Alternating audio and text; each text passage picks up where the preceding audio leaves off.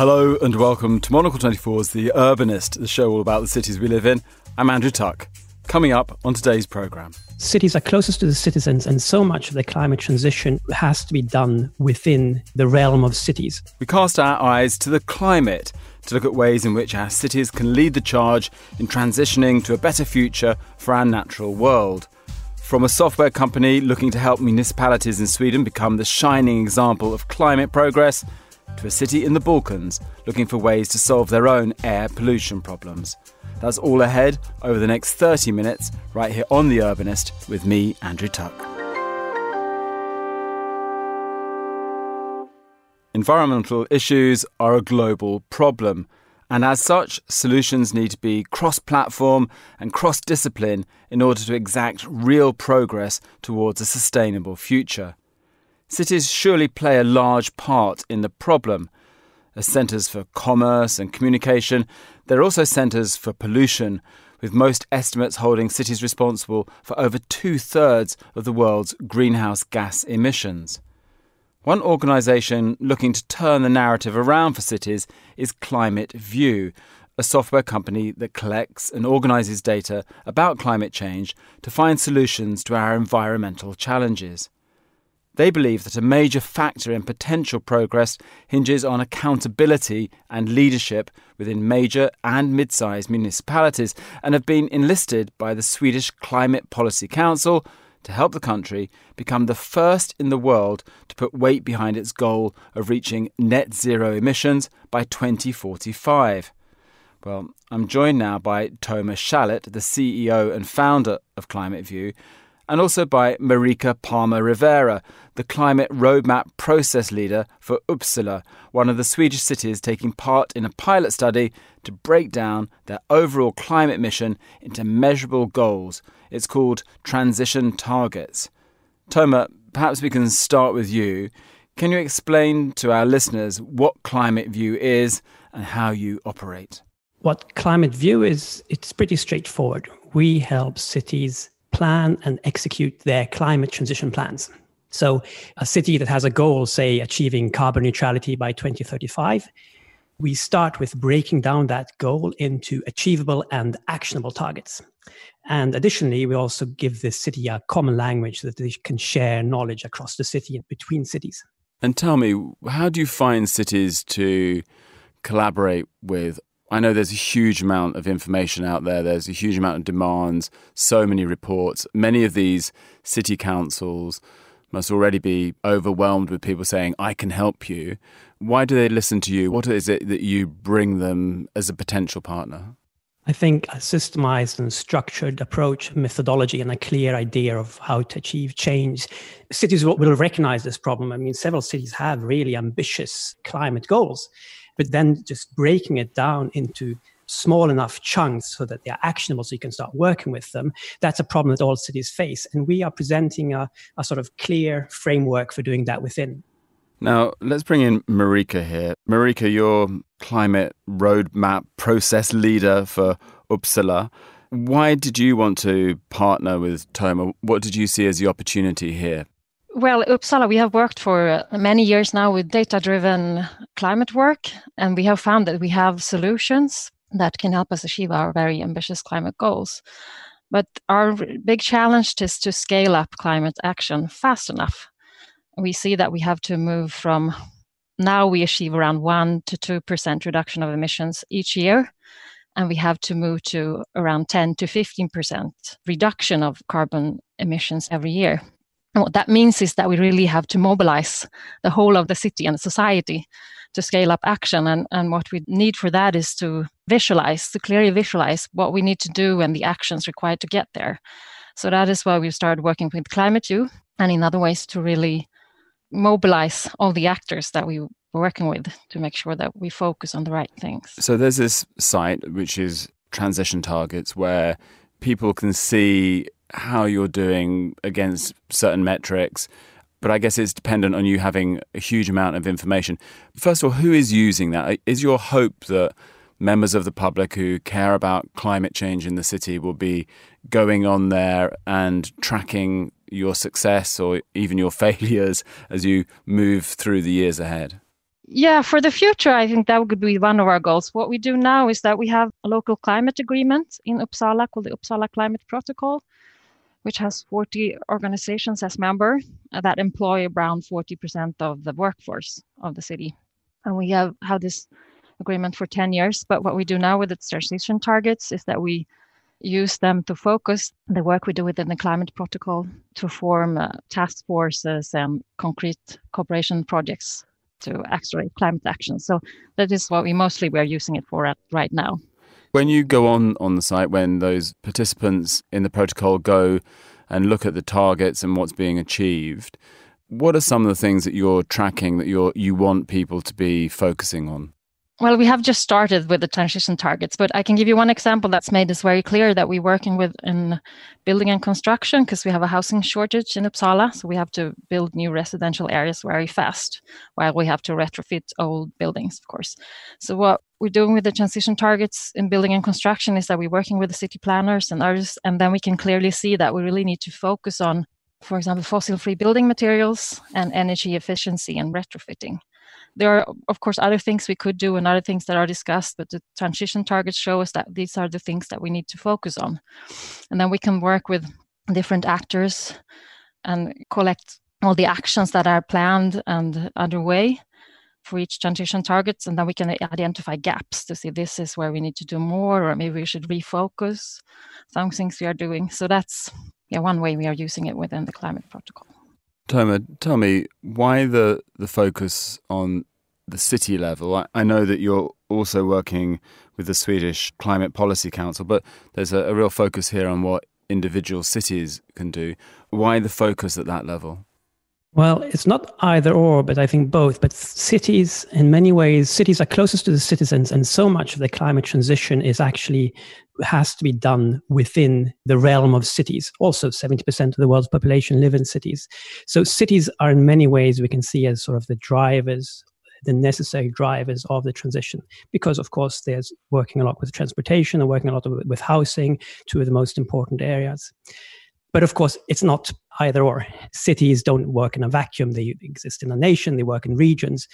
But that way, cities are very good drivers and can help each other. That's another very important aspect of cities. They're very interested in helping each other. It's a very good community where their challenges are pretty symmetrical across sort of the world.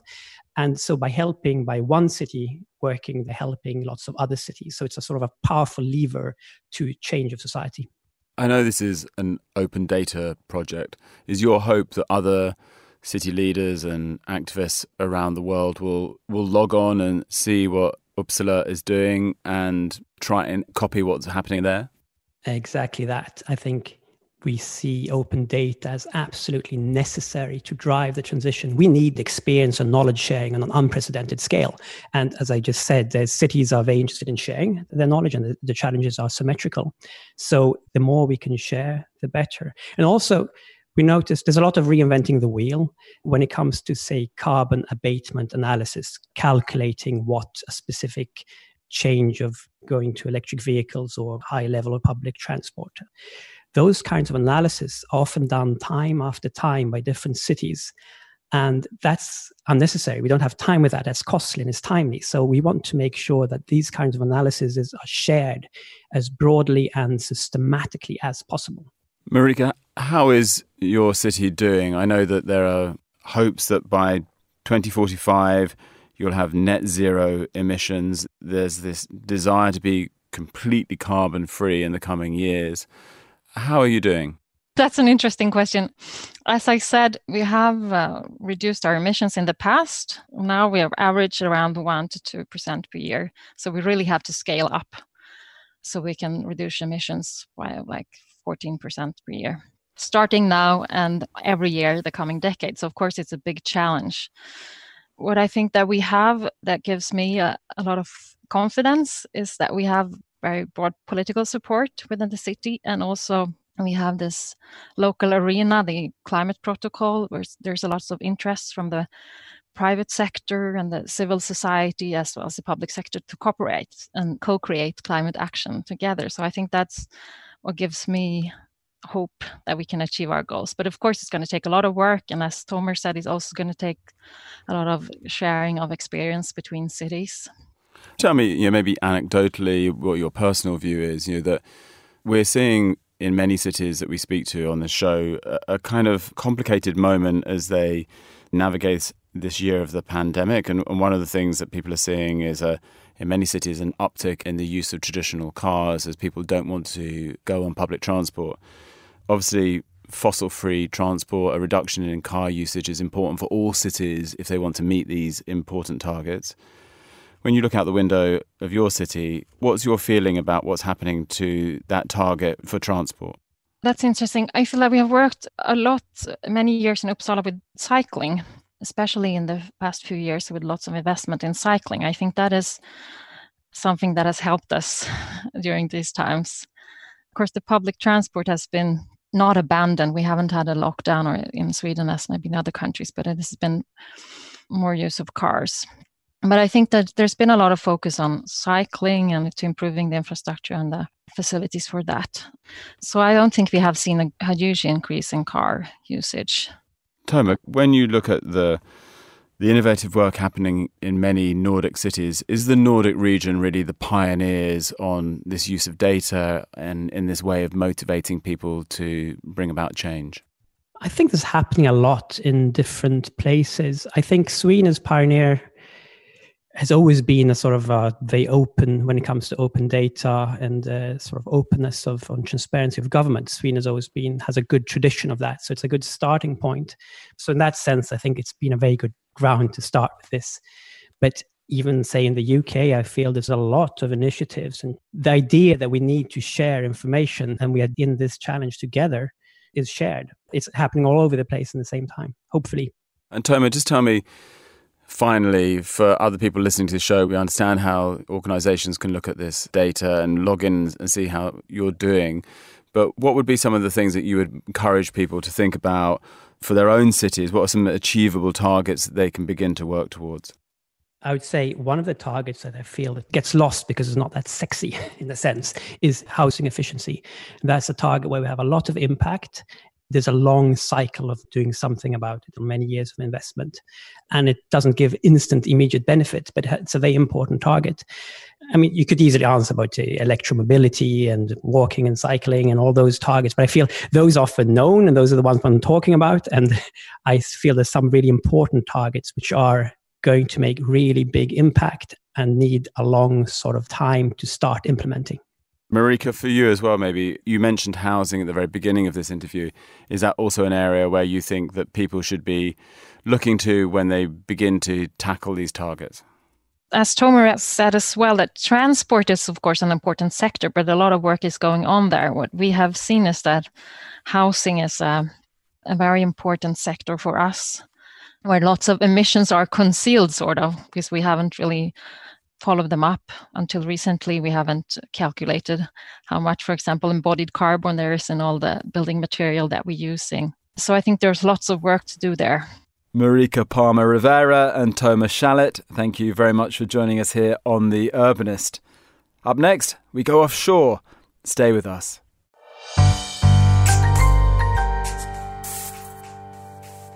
Monocle's Nick Monisse has caught wind of some positive news in the energy sector recently. Here he is to tell us more.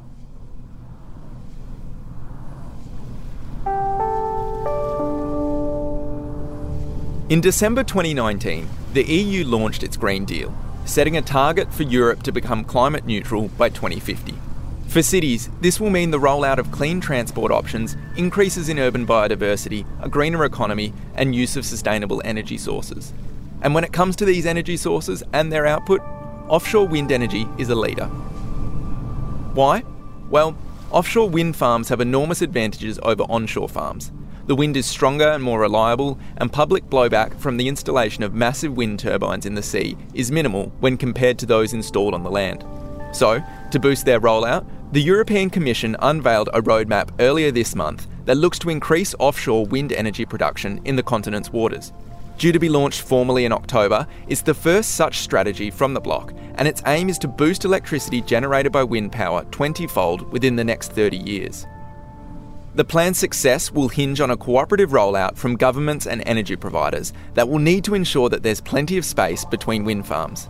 If they're located too close to one another, turbulence can be created and the airflow to turbines can be hindered, dramatically reducing power production.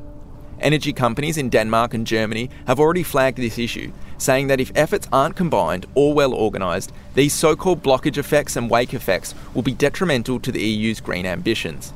Although such understandings and coordination will be key, stakeholders are hopeful that the initiative will run smoothly.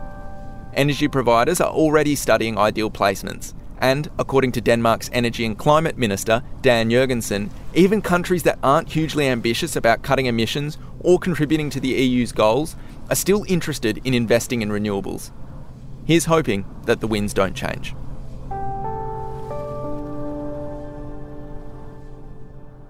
Thanks, Nick. That's Monocle's Nick Monisse there.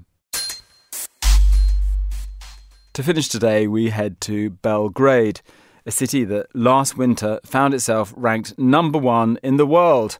But it wasn't a cause for celebration in Serbia's capital because it found itself at the top of the list of the world's most polluted cities. It reflects the struggles with air quality facing people in cities across the Western Balkans. Old cars, legacy industries and traditional farming techniques are all part of the problem. Our man in the Balkans, Guy Delorny, took a deep breath before going outside to find out more.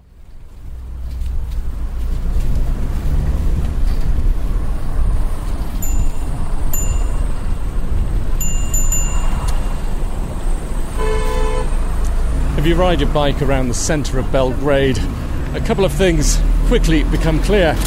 Firstly, this isn't a very cycle-friendly city. The traffic is heavy, drivers are aggressive, and there's very little consideration for road users on 2 wheels.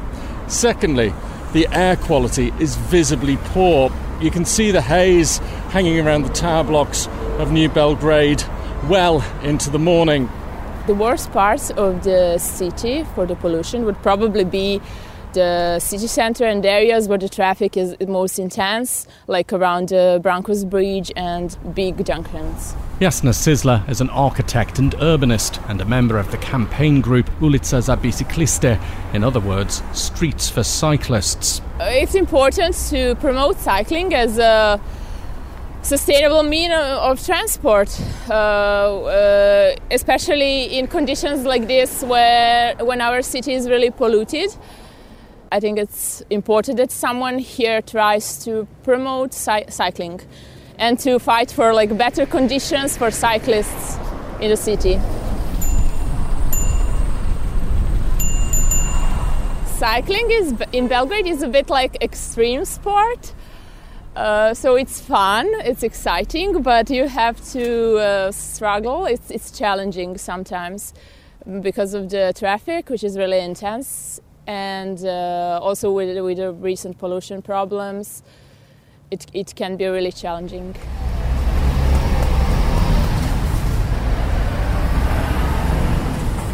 In fact, it's challenging to everyone's health. In the winter months, Belgrade regularly popped up near the top of the charts, ranking the world's most polluted cities. On more than one occasion, it took the top spot, ahead of the usual suspects like Delhi, Dhaka and Hanoi. And that's reflected in health statistics in Serbia, which show that pollution is taking a heavy toll. Marijan Ivanusha is the head of the World Health Organization's office in Serbia. Approximately 3,600 people die early in Serbia, out of them approximately 2,000 in Belgrade. In high-income countries, the resources available to address the root causes of air pollution are much bigger, which means that policymakers have more resources to address the problem. In transition countries or middle-income countries like Serbia those resources are much more limited. People are not that rich to buy fancy electric cars or fancy cars with very good technologies, with catalyzers and so on.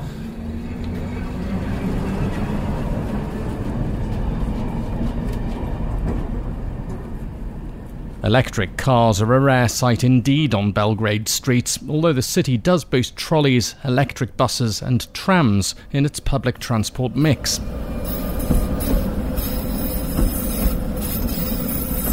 But Belgrade also has some of Europe's oldest and most polluting vehicles. Serbia is the only country in the Western Balkans which still allows the import of vehicles made to Euro 3 emission standards, rules which expired 15 years ago. Last year, cars made before 2009 accounted for more than 2/3 of used vehicle imports. But the country's Environmental Protection Minister, Goran Trivan, insists that things are changing. There's been a big swing in public opinion, and this is very important. Over the past 2 years, citizens have become much more sensitive about environmental questions, and they're putting pressure on politicians and institutions to make their lives better. We still face obstructions from business, but in the end, we need to go the same way as all developed countries.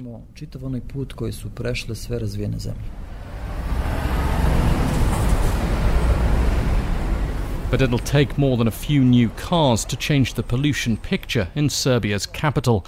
Andrea Stojic is an air pollution expert at Belgrade University. He says citizens should brace themselves for another smoggy winter. It's a constant problem here in Belgrade and in Serbia because we heat by using coal, low-caloric fuel, so we have to burn a lot of amount of it to produce some amount of heat.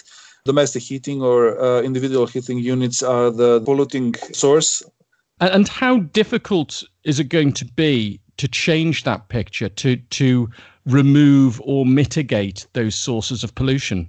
Belgrade has to focus on individual heating units that I believe are the main sources of air pollution, that will be perhaps providing some remote system of heating. And it has to renew its industry facilities so the amount of emission drop down. And how long do you think it could take to do all of that? If I have to do some forecasts, I think it couldn't be solved in years.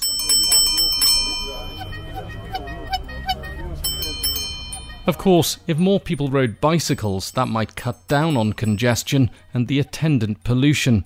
But Jasna Sisler of Streets for Cyclists says it'll take time to make the changes. There are many problems, and as you know, the situation is complicated here, and there are many other problems. So first we have to raise the awareness among people, I guess. I think that Belgrade is a very nice city, and we already have some, not many, but we have some nice paths next to the river and around Ada Ciganlija Lake, and also in the outskirts if you go out of the city center. So there's a lot of potential, but it just has to be, if the city was a bit more cycling friendly, it would definitely be used, these paths and these potentials would be used more. With less people using cars and more people using cycling, the city would be at least a bit less polluted, I guess. So I think there would be a lot of benefits if things would change.